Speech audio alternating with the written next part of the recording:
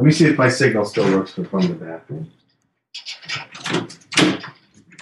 I'm still good here, right? What?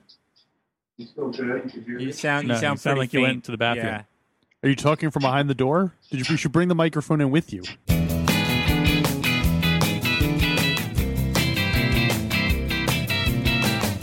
Today on Alphabetical, happiness is a warm gun. Welcome back to Alphabetical. It's your most favorite podcast about the Beatles, where we cover their entire catalog alphabetically from the number 12 through the letter Y. I'm Alex Robinson. I'm L. Adam. I'm Pete the Retailer. And I'm John. And today we are discussing Happiness is a Warm Gun from 1968's album, The Beatles. Who's that by? Is that by the Beatles? That think was it's by recorded the by the Beatles. Yeah. By the Whites. The titular Whites. Beatles. The Whites. White album. White album.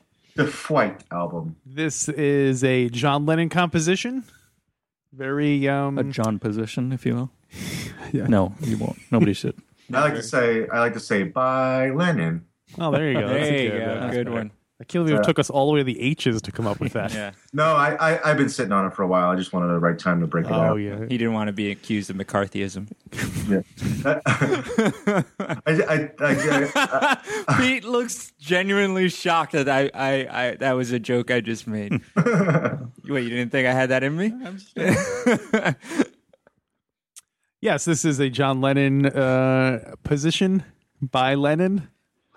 And kind of a bunch of weird, trippy lyrics. And, this is John Lennon in his, weird visual imagery mode. Yeah, there's a lot of analysis of this song, but mostly it seems to be about, what is a warm gun and what is, what is this? I mean, like, is it about heroin? Is it about sex? And nobody's like, hey, what's up with the soap impression of his wife that he ate and donated to the National Trust? Like, there's not a lot of kind of digging into that, it seems. Most of the... I found some... You found some digging? I found some digging. Okay. Digging. What'd you find? Apparently, a lot of it was like stuff. Apparently, John Lennon having conversations with various friends, and just it's like them working in he worked in a bunch of references to conversations he had with other people. Oh, so like in jokes. Yeah. Like they were talking to this guy who was saying how he had like a fetish where he would wear velvet gloves while he made love to his wife. I told him not to tell. So he put in the line about she's well acquainted with the touch of a velvet hand. And I think some of the other stuff was from a friend just describing his acid trip. And just imagery and everything, right? Right. The donating to the National Trust is, I guess, slang for taking a dump in public. Is it really? Yeah, they So like he if ate you, it and then donated it to the Yeah, National like Trust, you, if you know go what I mean. behind a billboard or something and say, "Oh, I just had to go donate to the National Trust," and so on. The thing about the hands working overtime, I guess there was some news story about a guy who was a shoplifter and he did it he had a fake hand that he would use to distract. Basically, I guess imagine the guy was wearing a coat with a fake hand attached to it, and then he could, So just a lot of weird, random, imagery about stuff like that kind of stuff. So I like it.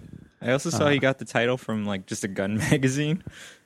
Yeah. Like, he was Well, I like, mean, that's- okay, cool. Yeah, apparently. I mean, in the 60s, there was a lot of, like, Peanuts, had that Happiness Happiness is a Warm Puppy. And then everybody else came out with Happiness is a Warm This, Happiness is a Warm That. right. And I guess it was an NRA magazine or some kind of rifle magazine. They said Happiness is a Warm Gun, and John he was like... He just saw it while he was rifling through it. Yeah, I wonder who's magazine. Real pistol. Oh, sorry, good one.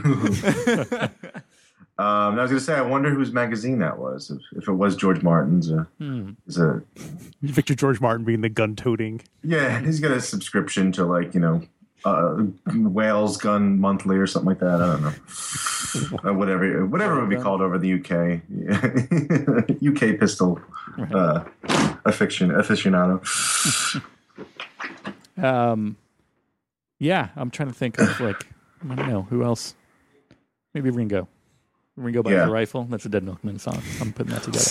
Well, there was that when they were in India. There was that one guy, Bungalow Bill, who was hunting, yeah. I was associated with that because that song has to do with hunting. This song is has to do with guns and stuff. John Lennon's had a couple of gun references, more so than any other Beatle, ironically. Yeah. Darkly That's, ironic. that's Chekhov's, the gun. Then if you show the gun in Act 1. Oh, so you think that's kind of what brought it on? Oh, that's This was banned from the BBC, not because of the specific gun references, not because of anything other than they assumed that warm gun meant it was sexual.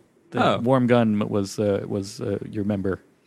Oh, not drugs. A member of the NRA. Your members only jacket. Yeah. No, apparently not for drugs, but for sex. Right. They were like warm gun, and we know what that means. Are we at 2 BBC band songs so far? Wasn't there we another should one? have Sure, there were a lot. kept track. I should have had a Totally tally. should've. Someone go back and listen to every single episode and let us know.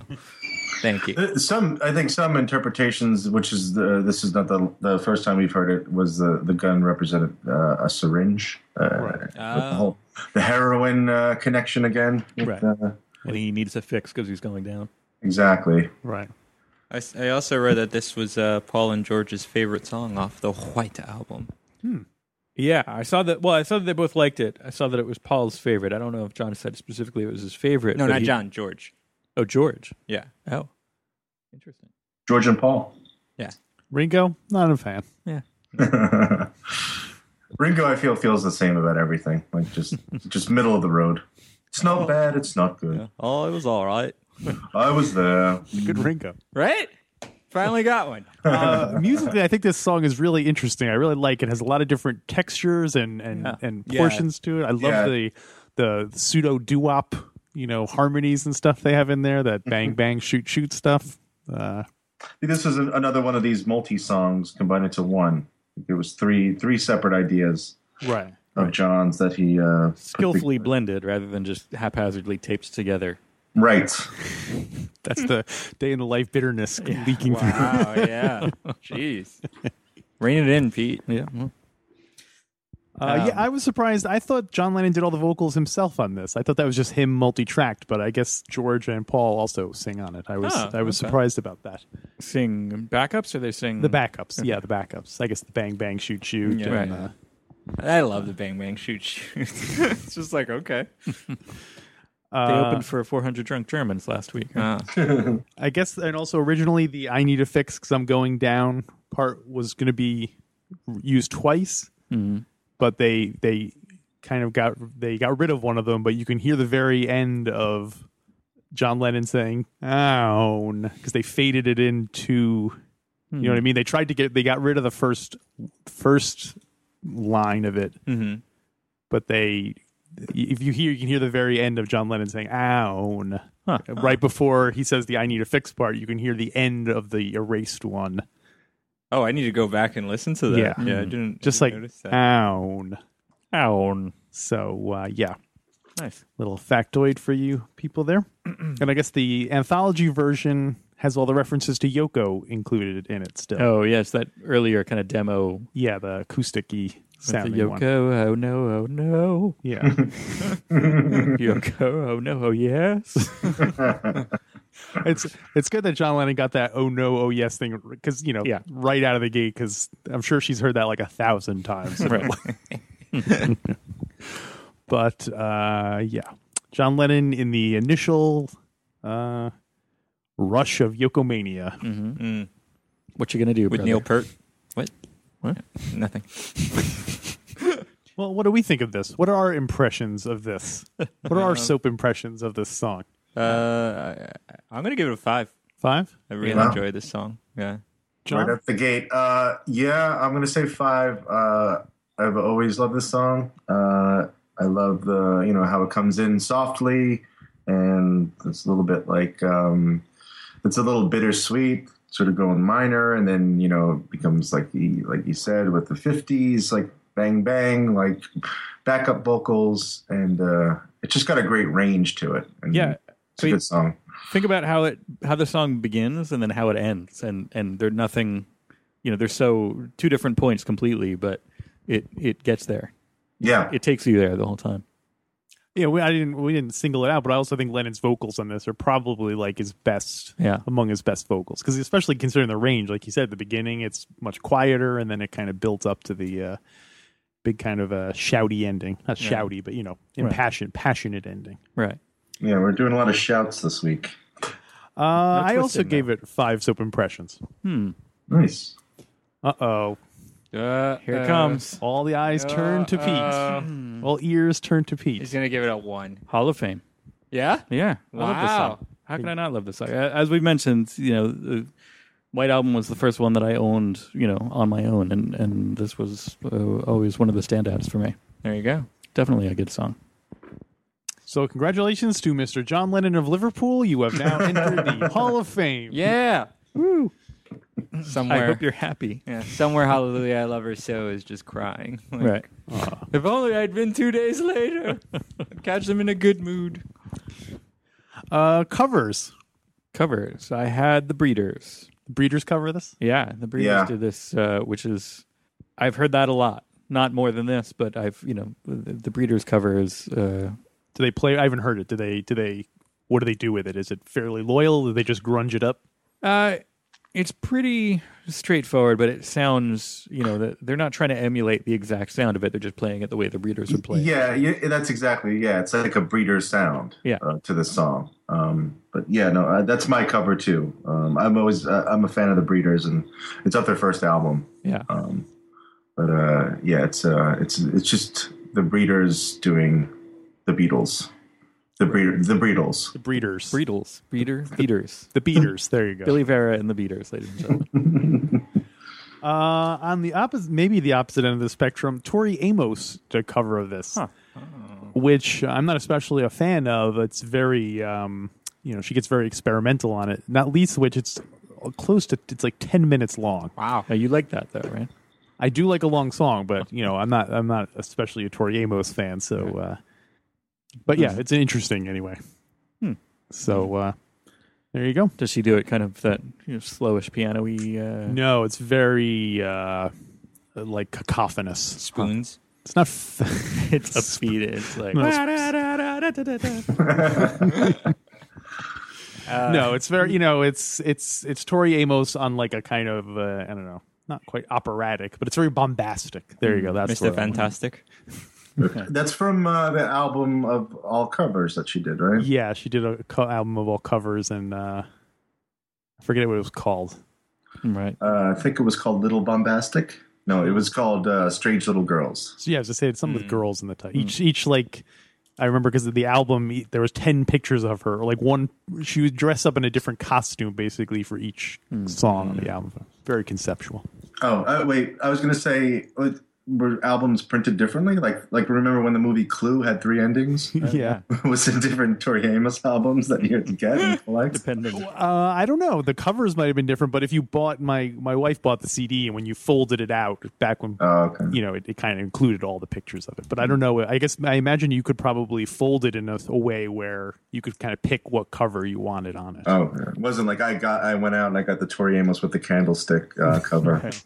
Or like TV Guide, where they release one of 7 different covers. I remember this. They did that when Heathers came out on DVD. You could pick which character you wanted on the I've never DVD? seen Heathers. on the cover. Never seen it. All right. I got a cover I haven't heard yet, but I just found out about it and I want to check it out. You've just been handed this update. Yes.